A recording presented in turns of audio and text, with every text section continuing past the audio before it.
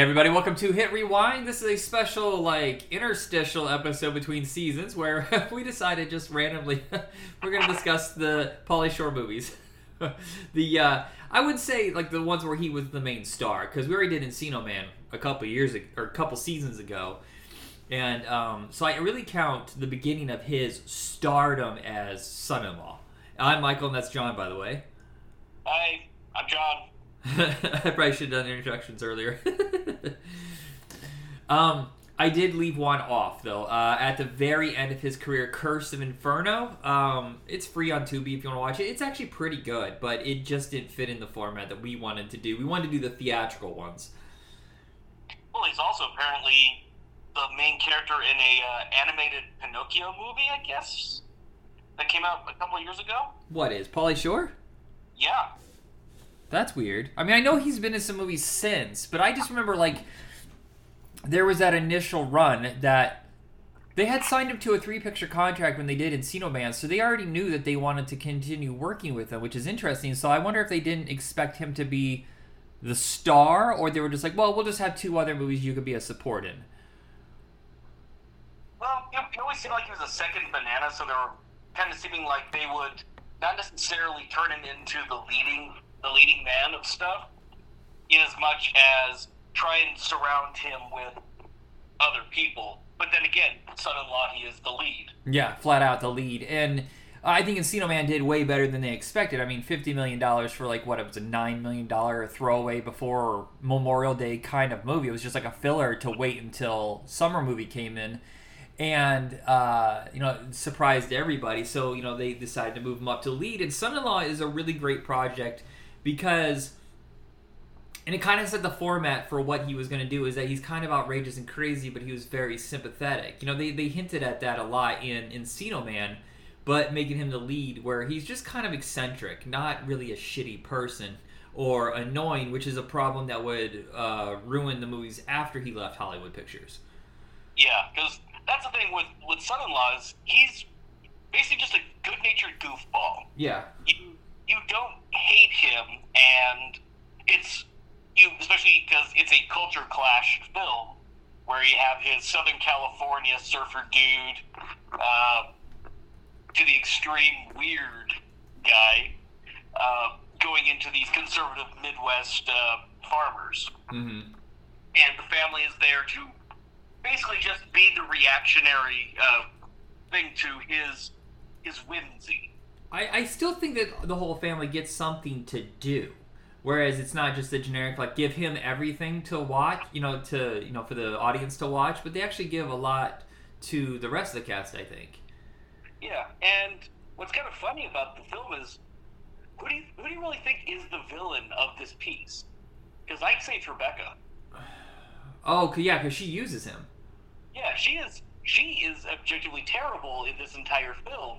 Travis is a dickhead, but, in a way, he's reacting appropriately, I guess, up until, the bachelor party thing, but he's kind of coming in, doing, I'm proposing to my girl. Wait, she brought along this thing. Yeah. and then he announces weirdly that they've already, proposed, and it's like, you have a hard time, if you really think about it, hating Travis until he, roofies the, him and the girl he's sleeping. Right, Tiffany Amber Thiessen. He's a scumbag, sure, but then, it's like, until that point on, he's not necessarily really the villain, as much as, again, like I said, Rebecca, who just uses Crawl to escape what she was expecting, she saw coming, instead of just being the grown-up and going, I've changed.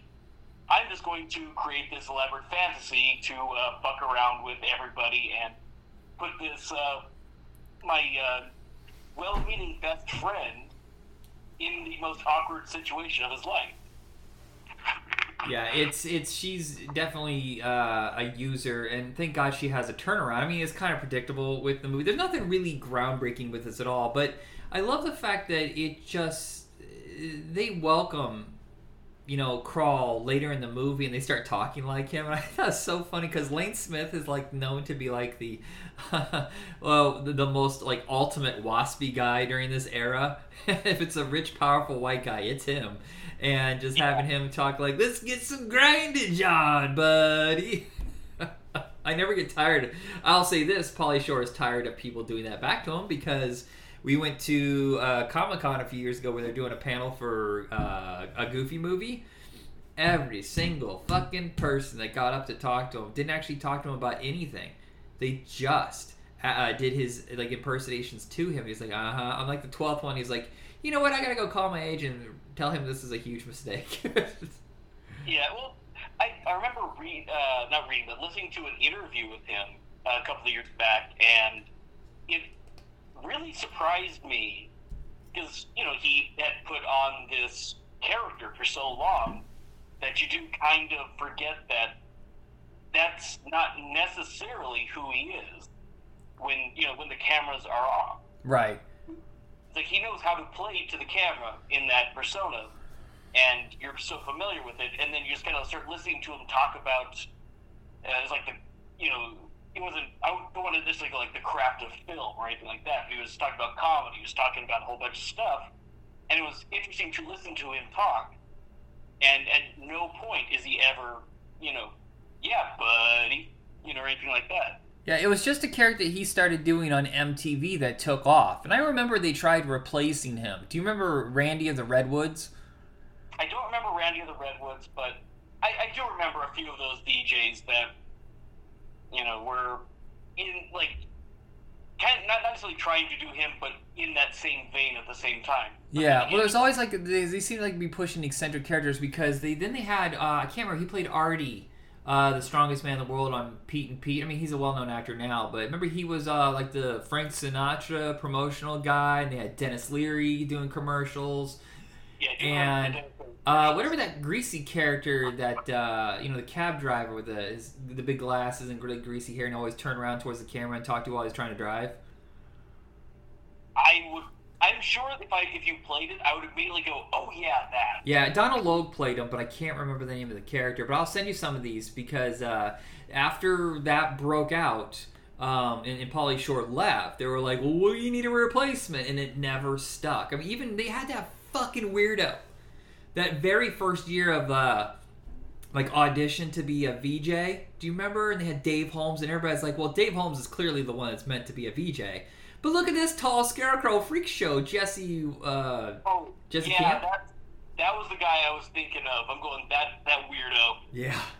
And so yeah, they tried replacing him for years, and it haunted him because if you watch some of the movies he did before this, where he played much smaller roles, he's not so much the Weasel, but that would haunt him for years. And I remember he stopped making movies, and I don't necessarily think it was because he couldn't get another contract. A lot of comedians do direct-to-video movies for years, but I remember he did that TV show on Fox that only lasted like 13 episodes called Pauly, where it was quite a bit different. Yeah, looks like I remember that last film. It was Pauly Shore's Dead. Yeah.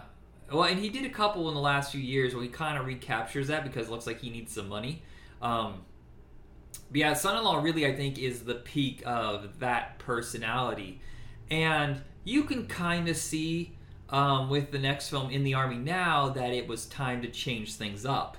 He cuts off his hair, he puts on a bunch of muscle, and he still has every movie has a character. Yeah, like Bones or something. Yeah, okay, like so that. Bones is the one in the Army Now, and Squirrely is the one in Biodome. I can't remember what the one in Jury Duty is. I don't think it was Tom Collins. It was what? The character's name was Tom Collins, like the drink. Oh, okay. But it calls him Tommy. Okay.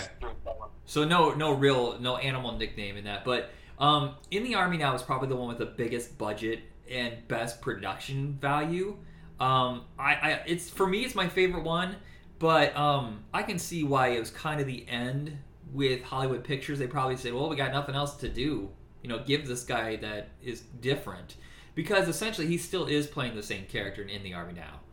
Yeah, and what's funny about that is that, okay, he and Andy Dick, he convinces Andy Dick to go and join the Army with him, Army Reserve, as water purification specialist because, they don't understand the need for purified water in a combat situation or even, pay attention to any of the political climate of the time. So, of course, they would end up going to the Middle East to be water boy.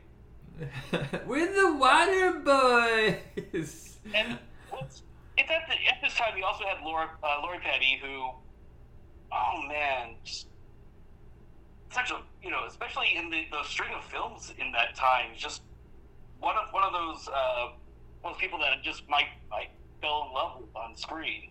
Yeah, I mean, she's the best part of this movie. Yeah, she's the most fun. I feel bad for David Alan Grier because his character is written so inconsistent. Oh, yeah. And he tries. You can see that he is really trying, and he has absolutely nothing to work with. And you can't see the dead in his eyes, sort of thing, but it's that he's just so annoyed in this film the entire time because he isn't allowed to play. Right. Well, he was always the best part of In Living Color, and at this point, I'm pretty sure he was gone from In Living Color for the last season, and he had just done Blank Man, which, holy fucking shit, wow. I can't believe that everybody's like, yeah, let's do this. What the fuck? I genuinely would like to see it again just to shake my head at why did I do this to myself? Because I remember seeing that, not in theaters when it came out, but when it hit video. And at that time, I definitely was too old to see it, because that was 94, so it would have been like 13 or something like that. But it's like, even at 13, I'm sitting there going, why did anyone think this was a good idea? Yeah, it is so poor taste. And this opened up almost like the same exact time as that too, so it must have been weird for David Alan Grier. But I can see him signing up for this just because it gave him something different to do. Not a lot of people get to do war movies, even like the comedy stuff. And I think everybody secretly wants to do a war movie and a Western. It just seems like, the two genres that kind of fade away. This is like the beginning of that whole era of military comedies that were never really that successful. Do you remember there was Renaissance Man, I think was the first one. I love that one too. I've never seen it, and I keep waiting for it to be on sale, so sadly we didn't get to do it for this episode. And then there was this, and then there was a small break, and then we had Down Periscope, Sergeant Bilko, and McHale's Navy. I feel like there's another one in there somewhere, but all of them just really didn't do very well. Well, like McHale's Navy and Sergeant Bilko were already also known quantities. Yeah. Because their TV things. Down Periscope was just, kind of there. It definitely felt like they wanted to do a Stripes-like film, but not commit to that. I want to say this was also probably, I think this was originally more of an R-rated film. I can see that, yeah. And it got cut, and things got cut out, not necessarily filmed, but cut out to make it more PG-13. I think it's PG at this point.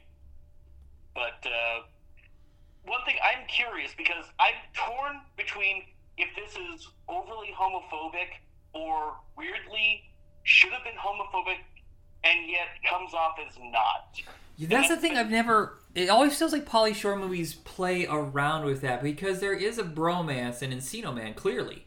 They don't really say anything, I don't remember, in the Army, or Son-in-Law, but in this one there is, but there's definitely a ton of it in Biodome. I mean, if you ask me about Biodome, I would say, those two fuck. they're bisexual.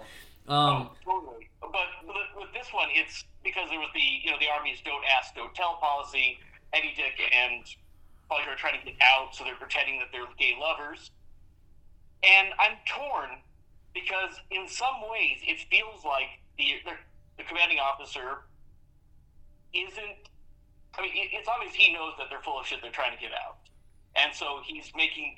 basically tells them to kiss each other to basically prove to me that you're gay, which then and then they can't do it, thus kind of like the slightly homophobic angle of two gay men kissing. Yeah, well, if you ask me right now, oh, hey, would you like to go into the military where you can get filled with bullets, or you just want to smooch a guy once? Yeah, I'm smooching the guy once. Yeah, and well, part of it really does feel like, where how the actor who's playing their CO is playing that is he doesn't necessarily care if they're gay or not. It's a weird reading that I got from it watching it this time around, where it almost feels like he would have been okay with that, even if them being kicked out. But he knows they're full of shit, and thus he's basically just forcing them to make themselves uncomfortable. They really are going to commit to leaving.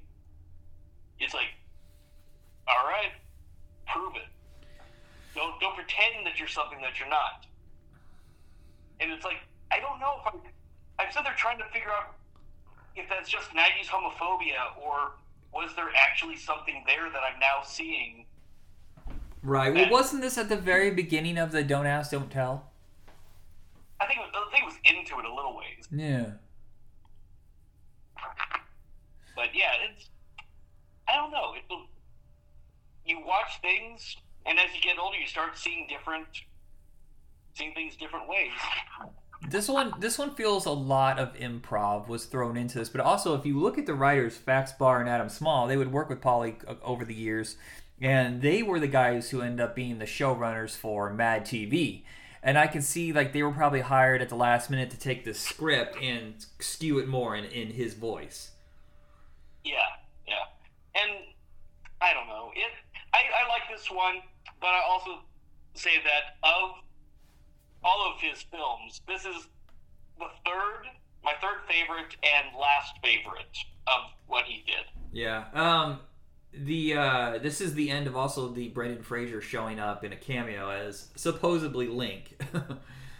Yeah, he just keeps showing up as Link, and he's, I guess, apparently Link becomes very competent and becomes a decent American soldier. Who knew? I wonder how they got his birth records. There's a military leader at the end that I really enjoy. He's like one of those blocky guys played by Art LaFleur, and his tone on the walkie-talkie just kills me. Tell me to shut up one more time. Shut up! The next one is where you could see the wheels had fallen off. Now, apparently he did not continue his contract with Hollywood Pictures for numerous reasons, because A, they paid him pretty low. That was part of his contract, but they gave him better projects. And then he got a huge payday to do Jury Duty, which wasn't a TriStar picture originally. It was an independent production that would be picked up by Triumph, which was a weird subsidiary of TriStar, whatever. And you can see the budget's much higher for numerous reasons. A, because it's now in the city and there's tons of different settings or whatever, and the cast is pretty large, but this was when he finally got a big payday. And I gotta say, this is where he made a bad decision. I remember seeing this in theaters going, oh, this doesn't work at all. No. I definitely didn't see this one in theaters, and yeah, this is probably, of the films that we saw, this is definitely the worst one. Oh, absolutely, yeah. But that's a narrow margin considering Biodome. But part of it is, especially with the humor in this film, it tries every now and then to do Airplane style. Yeah, that's the one difference between all of his movies, that it has kind of a parody element. Which it doesn't really fit. And I know going into any comedy, you don't necessarily need, you don't have to leave a sense of realism at the door. But let's be honest. For starters, you can't, and I haven't been on too many, actually being called in physically to jury duty very many times, but I don't think you can just wander from courtroom to courtroom and pick the jury that you're going to be on. No, absolutely not. I don't think that's how it works. You usually show up once, they turn you down, and then that's it. You fulfilled your duty by showing up. Exactly. And then by him getting on this thing, on this jury, by day 2, he would have been kicked out. Oh, absolutely, because he was a disruptor, and he was asking questions that he shouldn't be even interrupting, period. And by that point, it's like, especially the penis envy thing, there's no way he would have lasted to the end of the trial. They would have been done with it.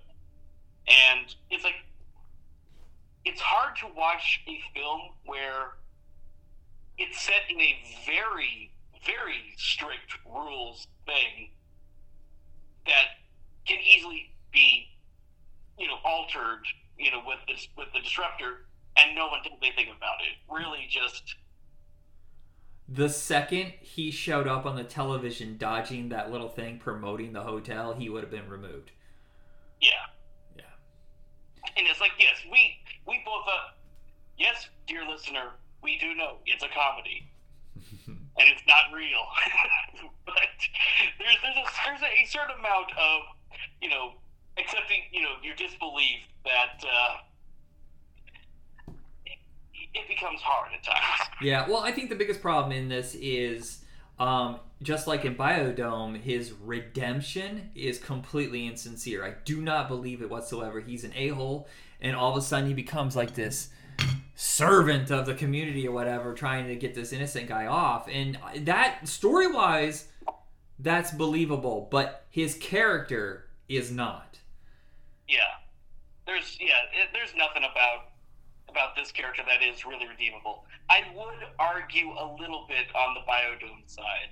Not a lot, but I would argue a little bit that there's a little bit more redemption that I can accept on their part. I think it's so funny that the director of this, showed his reel or whatever to Lorne Michaels, and Lorne Michaels said, "Yes, you get to direct Night at the Roxbury." Huh? No, that makes perfect sense to me because I hate Night at the Roxbury. Yeah, I like it, but it's just weird that Lorne Michaels would pick him of all people. Well, I'm sure that was not his first pick. Oh, you know what? I forgot. I'm pretty sure he was a director on the Ben Stiller show, and that's probably what endeared him to him. That would probably have helped his case more. Yeah, the homophobia, transphobia, or whatever you want to call it in this one, is odd, because at some points they're like, "Oh my God, it's a man," and then all of a sudden, like Pauly Shore, his inconsistency with like, "Oh well, I'm gonna fuck you now," and then Pauly Shore's like, "No." Ooh. Yeah, it's like, he really muddied the waters on what he was trying to say with it. Yeah, because this is just not a good movie. Yeah. The final film of this group is Biodome, of course, the last theatrical release of his. I also saw in theaters. I don't know if I did or not. I think I saw this in theaters, but then part of me goes, I think I saw it on video, but I genuinely can't remember. This is the end of his run, obviously, because it didn't make anywhere nearly as much money. I think people were tired of his shtick by this point. Plus, the last script was so bad, and you dumped this in January, and that's gonna be a problem too. The thing that worked for the Pauly Shore movies that were with Hollywood Pictures is that they were all summer releases, so that can play every single day to kids that just don't want to be out in the heat, So you have like a month. Here you have like a weekend, maybe 2 at best. No one's going to travel to the theater in the snow to see this, And it's kind of the curse of also like the Cheech and Chong movies where it was too much repetition of the same thing. But I will say this, unlike Cheech and Chong, as bad as they are sometimes, they still have legitimate plots. Yeah, this was barely anything hung on a plot, and what really hurts this film is the fact that both our heroes, Stephen Baldwin and Pauly Shore, as well as their girlfriends, are shitty people. Oh yeah, absolutely fucking stupid, annoying pests. I mean, this is like just unredemptive, annoying crap from them. Yeah, it's. I will say. I will give the last third of the film where they have the redemptive thing is the better part of the film. It finally, I almost want to say, figures out what it is by that point. But you're an hour into the film, and by that point, it's it's like, why have I not walked out by this point? Yeah. But I will give this: William Atherton is the best thing in this film. Oh, absolutely. He is unhinged and wild. And just he's so much fun to watch, especially when he goes crazy at the end. And again, that, like I said, that's partially where everything finally clicks for me as a film. But you can't really enjoy Stephen Baldwin and Pauly Shore's antics in this thing because it just. Nothing that they do is funny. No, there's the only thing that I laughed hysterically at, and I still enjoy, is when they get into the gas. Oh, and he acts like a duckbill platypus. Yes, duckbill platypus is an inside joke with me and my sister ever since this came out. I don't know why I love it so much. Yeah, the rest of it, especially as I get older, I'm so exhausted with their bullshit, and I'm like, you guys are fucking assholes. You're derailing. But I also don't believe. Was it a time lockout and they couldn't let them out? Is that it? Yeah, and the entire film, they're stuck in there, hermetically sealed for a year. But yet, in the entire time that they're there and fucking around, they don't notice that there's a key in one of the doors, like one of the windows, just randomly there that they can open and walk out. Like, I don't think if you had a place that well sealed, you would have an easy escape hatch in the side with just a simple key lock. Right. I still think that they could have just overrid it and let them out and start over again. But, you wouldn't have a movie then. Well, they could. That was a plot point, and the fact is, because they had so much money built in to this thing, and William Atherton demanding that they don't do this because of science, they created the bullshit reason of chaos theory. But that is brought up. But yes, ultimately they would have everyone could have just sat there and went, okay, we're going to delay this a week. We're going to clean this place, top to bottom, and then we'll start the experiment anew. Yeah, I think it's funny is the guys who produced this would, based on, I don't know, this movie or what, but were soon given control of Orion Pictures, which MGM had acquired during their bankruptcy. And yeah, if you see Motion Picture Corporation of America, they really only had one hit movie, and that was Dumb and Dumber, which made so much fucking money on such a low budget that, they got funded for so many things, like they did this and Beverly Hills Ninja and stuff like that, and all of a sudden MGM's like, give them Orion! Why? No one gave a shit about Orion. They put out like 6 movies, that was it.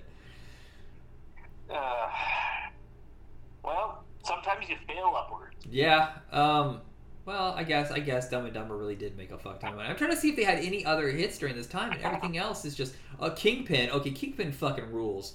That was produced by them. But other than that, nothing really of note that I would say, yeah, give them a studio. Boat Trip? No. Yikes. Yeah, no kidding. Oh, they're still making movies, but now all they do is make movies for fucking Hallmark Channel. Yuck. Oh, Lord. Yeah, I don't understand why Hallmark Channel, like I was saying earlier, Hallmark Channel used to be a place where, well, not Hallmark Channel, but the Hallmark production company.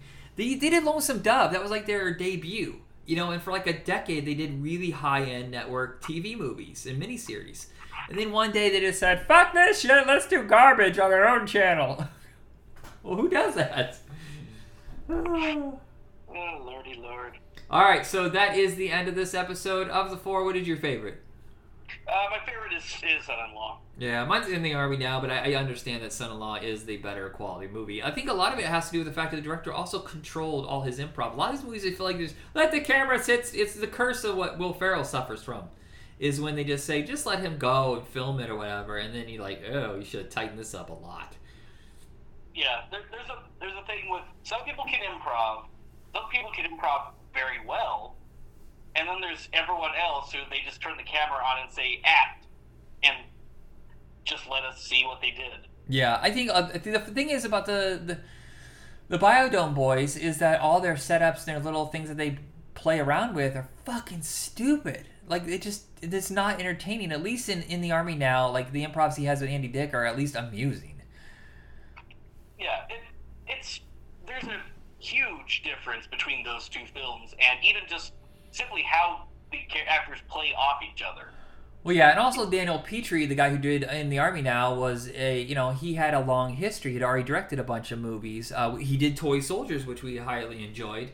But the guy who did Jury Duty and Biodome, those two guys, they were brand new to film. So it felt like one of those things where Pauly Shore chose them because he could just go, hey, I could have you fired at any moment, you know?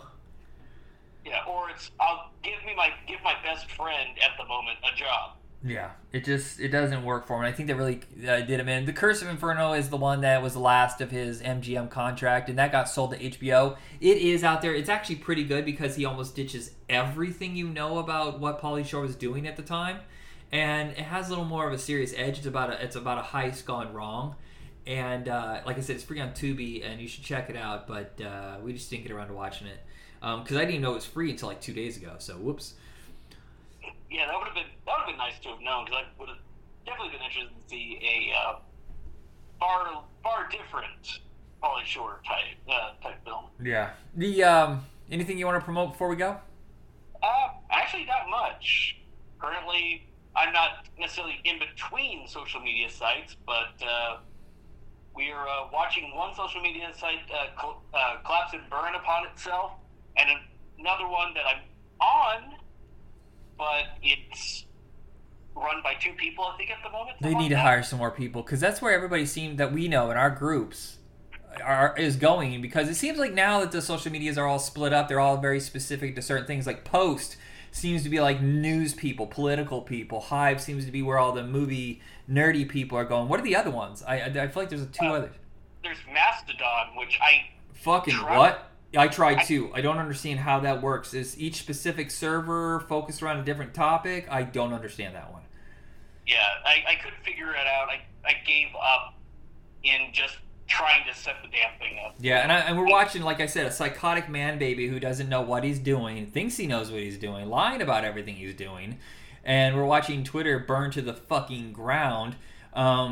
So that's going to end eventually. I mean, I keep thinking I can get away from it, but I'm like a junkie where I constantly need information feed. I need to talk to my friends, and not all of them are over on my other ones. Instagram is just pictures. Yay, you can make a comment at best. And Facebook, well, that's just where all your friends and like your people who know you in real life are. So it's a different vibe. Yeah, my Facebook is my own. I don't necessarily share that beyond. Yeah. I'm not doing that either. Fuck no, that's my private shit. So that's it. No twitching? No, I think I'm done with Twitch, honestly. Yeah. I wanted to do it, but I find myself playing these old school games on the Raspberry Pi, and I just don't have the patience to continue because some of these are fucking beautiful games, but they're brutal. Or they're really entertaining, but it gives me motion sickness because of the way the camera works. So I just don't think it's going to happen. Yeah, it's just I work too much to actually have a scheduled time to sit down and play Twitch. Yeah. So. Alrighty, well that's it. We'll be heading into the 1994 season any day now. Now, I would say please be patient between 93 and 94, but I recorded so many fucking episodes in preparation of taking a break. I still have like 7 sitting in the in like the memory file to load up later, so we're good. You're not going to notice a break. All right, bye.